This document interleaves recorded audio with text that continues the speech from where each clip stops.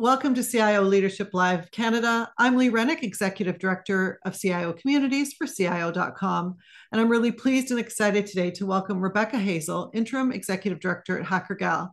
So I really appreciate you joining us here today, Rebecca. Thank you so much. We've really created the series to support the CIO and senior technology leader in their leadership and business journey. Now, I'm excited to have you here today because Hackergal is doing such impactful work in Canada around ensuring that girls really understand and have access to training and education and learning around STEM and STEAM subjects. And of course, computer science. So it's really exciting. Could you tell us a little bit about yourself and your current role at Hackergal and a bit more about Hackergal and what you're doing? Absolutely. So thank you so much for having me. I am in the interim executive director role at Hackergal right now, as you mentioned, filling in for the amazing Lucy Ho, who founded the organization in 2015. We are working very hard and trying to expand our reach as a national charity. And this year, been really focused on trying to build more partnerships, build more connections within the tech community and the STEM community and network that we have available in our organization and beyond it, and also being able to really help us keep delivering incredible, innovative programming to girls, to gender diverse kids across the country. Since 2015, we have, I think, accessed 27,000 learners, which is incredibly impressive for a small and mighty charity. We've partnered with over 1,000 schools and community centers, and we've really worked very closely with educators and community leaders to try to support their own learning in coding and digital skills so that they can impart that on the kids in their communities. We are really proud of the way that we deliver our hackathon programming. It's a big annual event that occurs every year around May or June. It's a culminative event. A lot of hard work goes into it, and the kids participate in it within their coding clubs, which are set up across the country. We also have a high school program, which is called the Ambassador Program, and a scholarship program, which is available for kids. And we really do try to achieve the goal of closing the gender gap in tech. It's a long-term goal. It's generational almost. And we're very invested in trying to work very specifically with middle school and high school students, knowing that that's where confidence is often lost, where interest in STEM often declines because there isn't a representation or adequate resources available to support their learning. It's really something that's an incredible mission and movement to be a part of, and I always welcome more people becoming part of our community. Yay, I'm clapping right now. Yay. Thank you for giving us an overview on what you do. And it's so impactful. And of course, I'm involved in Hackergal. I'm helping out with the fundraising committee and, had a chance to meet Lucy 3 or 4 years ago and just, realize so many systemic issues and how we ensure that girls have access and easy learning to technology and understand the value of it and creating those environments that are very supportive. And I wanted to talk about, and I actually ask a lot of my interviewees this question. There was an opinion piece in the Globe and Mail about the tech sector in Canada. In fact, our number of women in the sector is declining. It's about 23 or 24% right now. And one of the reasons why it's declining is, really it's not felt as a welcoming place for women to be working. So when I asked about the questions you wanted to talk about, one of the things you wanted to talk about was the very persistent gender gap in technology and that girls are being left behind in the tech sector. So, there's many contributing factors, societal beliefs, the environments, obviously, that this opinion piece talks about, women's roles, really that discrimination in the workplace and the lack of role models. We're hearing that from a lot of women right now. So can you talk about some of the ways Hackergal is removing those barriers for girls across Canada? Absolutely. So the tech gender gap is persistent. That's something I often describe it as persistent because if you look back 30 years, even though there is a recent decline that we can refer to now, it really hasn't changed much at all. It's been at that 23%, maybe 25 at sometimes at a peak, but it's just been there for about 30 years. And that's a problem. We really want to make sure that we're closing that gap, not just for the benefit of socioeconomic opportunities for the girls and gender diverse kids who are in our programming, but also for the benefit of the planet. We think about all of the big challenges that are facing our world right now. We really need diversity and gender diversity in important tech roles going forward so that we're able to represent the concerns and the solutions that will be best for everybody. We're really happy to be able to start off by, in my mind, let's start with representation. Because when I think about us being able to showcase women who work in tech at our events visually, when the girls can see women who look like them, who have had experiences like them in established roles within the tech sector, or maybe they're early in their career and they're in a technical role, just seeing that in itself can be incredibly powerful and motivating. And it's something that you don't always see in the media or in society. You know, we have to really intentionally put that forward and do the research and find it and make sure that they're seeing it represented as often as possible. Secondly, you know, that's one part of it, but we also have the actual coding curriculum. Some provinces and territories in Canada don't have established coding curriculum or accessible curriculum that any teacher can just pick up and work with. Often there's a bit of nervousness or imposter phenomena sometimes amongst the teachers who are thinking, why me? You know, I can't do coding. Why, how can I teach it to kids? We really try to make sure everything that we deliver is original, it's tailored to our audience. We take feedback, we make sure that we're designing curriculum that's impactful and relevant, and we make sure that teachers are able to feel confident when they find our curriculum on Hackergal Hub, which is our learning management system. They can run with it, they can start a coding club in their school and provide that resource to kids so that that can supplement their learning. Our coding clubs in themselves, I would say that's kind of the third part of the equation.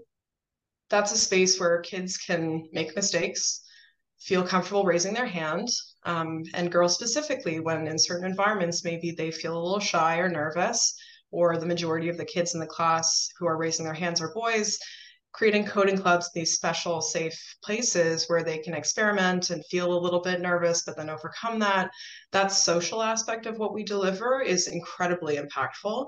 And being able to raise confidence and motivation by having that peer support, by having that kind of empowering moment where they can see that they're part of something bigger, not just within the group, but in the country overall, of being part of our events in their coding club.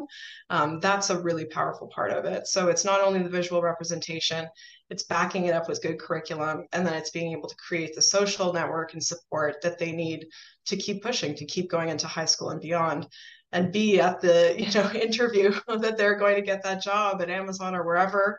We need them to have that training early on so that they feel like they can achieve that long term. Yeah, no, that is fantastic. And I was speaking to somebody who's leading, a woman that's leading a tech organization right now, and she was saying how important it is just to show up and be there in her role with students who are learning or wanting to learn, just as a role model. And her message too was, it's not just about computer science. I know I mentioned that in the beginning, but it really isn't. It's not just about coding now. Companies, if you're listening in on this interview, we're really creating the future leaders of tomorrow. As Rebecca mentioned, we're creating diverse networks.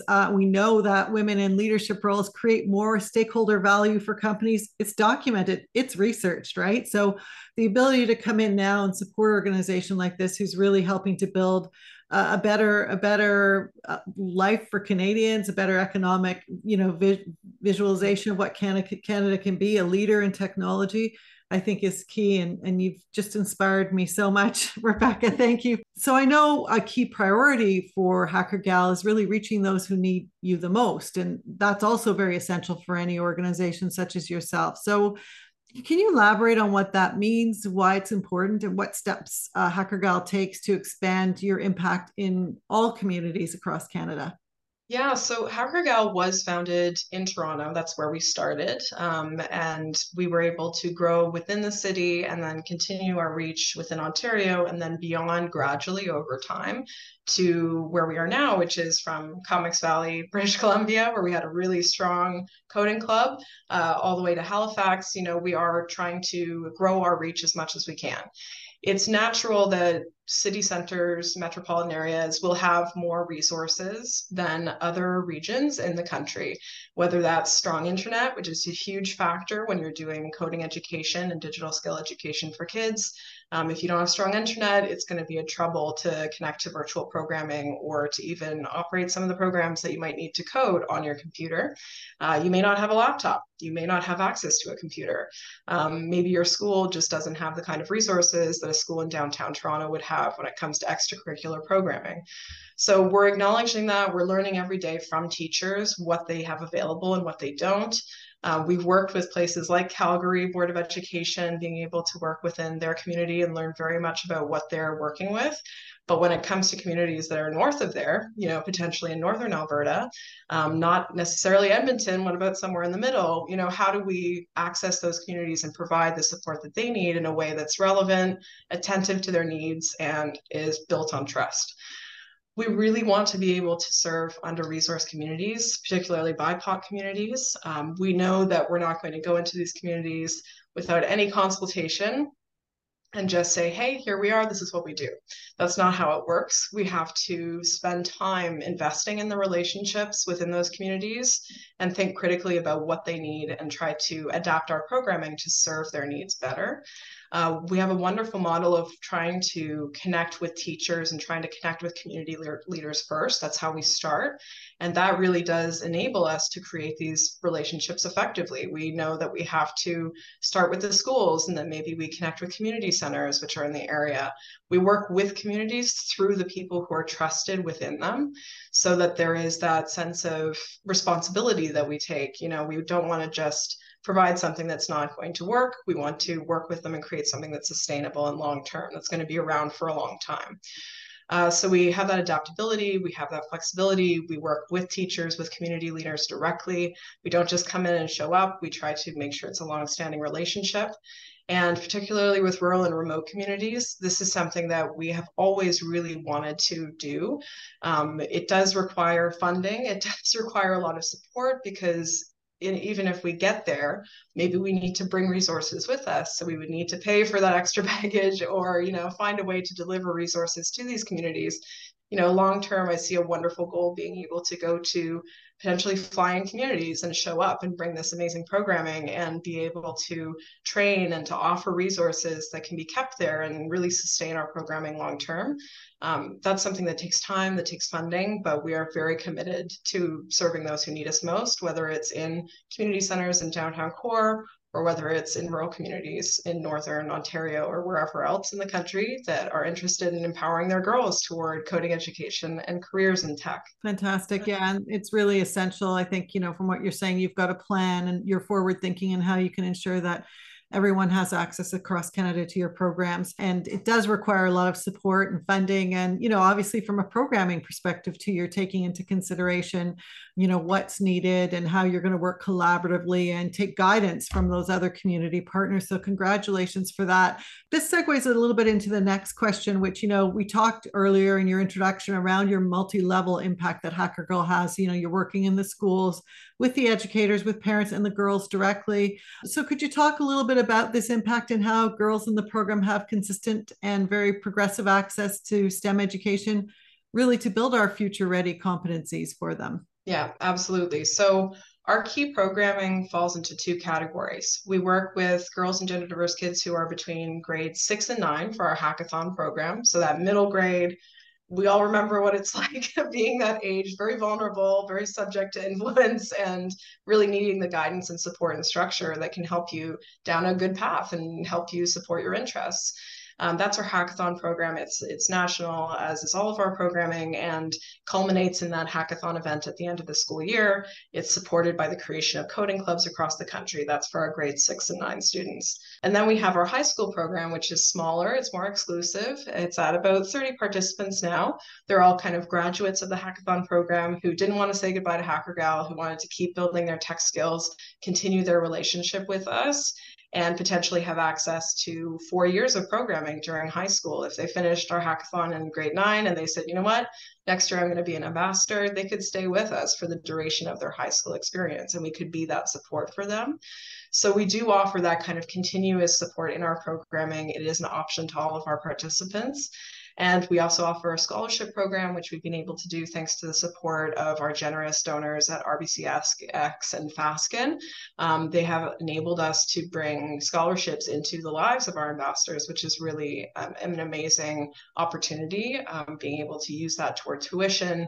They do end up going into STEM programming, which is a wonderful testament to the work that we've done with them over the past few years. But there's that design of the program. It's very intentional. We know that there could be a relationship that exists for multiple years, and we're willing to provide that to the participants in our program. Our curriculum in itself is progressive. We have really brilliant minds behind it.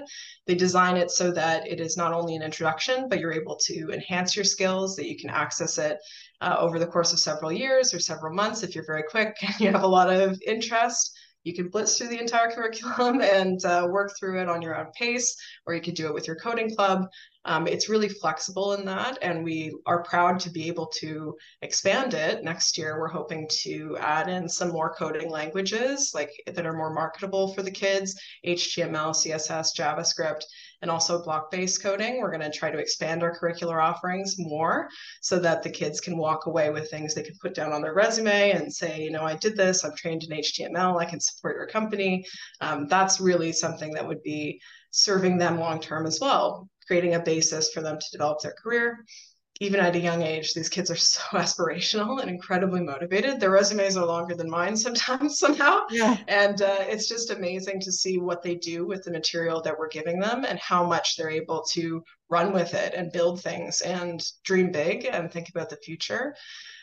We really try to always focus on social impact. I think when we're talking about soft skills, we really train for collaboration, community building, global citizenship, trying to make sure they're always thinking about what they can do on this earth in a positive way with their careers. And that's something that is very far ahead in the future. Like I said before, we're generational. We're not expecting this change to come overnight, but we're hoping that we can train the kids to think about social impact in their careers. You know, it's not all about the money. It's also about what you can do to help our world. Every year we have a new social impact theme. Last year it was sustainability, and this year it's cybersecurity, trying to get them to think critically about their role in ensuring that the online space is safe and secure for everybody across the world, and really become their own cyber heroes in terms of securing our future as a planet. And motivating them toward the hackathon so that they can work hard on projects and create projects that are about finding innovative solutions to some of the biggest problems that we're facing right now. So we try to do all of that work within our curricular offerings, within our programming, always having that core value of social impact and trying to make sure it has longevity. We don't want people to just drop out of the program. We want to see them succeed, and we want to know in 10 years' time they're going to give us an email and say, hey, you know, I got that internship. And I'm really excited about it. And it was part of my work at Hackergal that motivated me toward that. So fingers crossed. I can't wait to see those emails come in. But it's really wonderful to be a part of something that big and that long term. Really fantastic. I was in Calgary and Vancouver last week hosting some roundtables. And, you know, one of the CTOs sitting at the table last week was saying, you know, my position I always take is thinking about how I can make an impact. We should be thinking about how we can make an impact. And I know they do, but it's like how strategically we can make an impact to help and make sure that whatever we're producing or creating as technology leaders, or, you know, will have a sustainability lens, have a security lens. So it's really exciting to hear that. And certainly that's aligning with a lot that I'm hearing from some of the C-suite leaders I'm speaking with, which really takes us to the last question, and that's about partnerships. So, you know, I know a lot of tech leaders will be watching this and wondering how they can really support or become a part of the movement, or just have, you know, learn more about Hackergal. So for anyone tuning in, could you provide some information on how they can become involved with the organization? Absolutely. So we, as a first point of call, of course, check out our website. I know that's a broken record. Everyone says that, but it is a good place to start. We have some great annual reporting on there and impact reports that you can dig into to find a little bit more detail about what we've been able to accomplish over the past few years. When it comes to connecting with us as a corporate body, or you know, somebody who wants to be involved in multi-year partnership with their organization, wants to really commit to Hackergal, we have a dedicated team of staff who are very interested in talking with you and figuring out the unique way that your company can partner with us. We offer a really tailored approach, so it depends on what you're interested in. If you want to have speakers from your organization chat with some of the high school age learners in our ambassador program and mentor them or offer them that kind of career support, or if you want to have a speaker appear from your organization at a national event virtually and be streamed to hundreds and even more than 1,000 learners across the country and have that high profile, we can also engage with you on that. We also have smaller ways that people can support, contributing to some of our resources that are on the hub, and trying to make sure that your presence is there on that learning management system. And also our social media audience is quite big. So we also are really proud to be able to feature our sponsors on our social media platforms. When it comes to this time of year, holiday giving, employee giving, that's something that we really find a great deal of support in, and are able to be very proud to walk away with some really committed organizations who share Hackergal with their community. And as a result, we do get a lot of support from that, which we're very proud of. If you are interested in starting that up with our organization as a charity that you want to support and advocate for in your community, we are more than happy to connect and be able to really educate your community about what we do. And it is a movement. I call it a movement. Lucy calls it a movement. It's something that you feel like you are not just a part of in a short-term way, but about the investment that you're making with your time or your funds. This is about the future, and it's about seeing that person, like I said, in 10 years' time, nail that interview and get to the stage of their career where they feel very proud about being a woman in tech, and inevitably altering that gap, because we need to do something about it. It's ridiculous that it's still where it's at, where it has been for 30 years. Let's do something positive with the next 30. This is a wonderful opportunity to connect with us, and we have a lot of very exciting things planned for the next year. Thank you so much for sharing that. And yes, it's an amazing organization. For all those listening in and tuning in today, if you're looking at your ESG and your diversity and how you want to help build a more sustainable workforce for the future for Canada, certainly meeting with Rebecca, meeting with the team, talking to Hackergal is one of the ways that you can do it.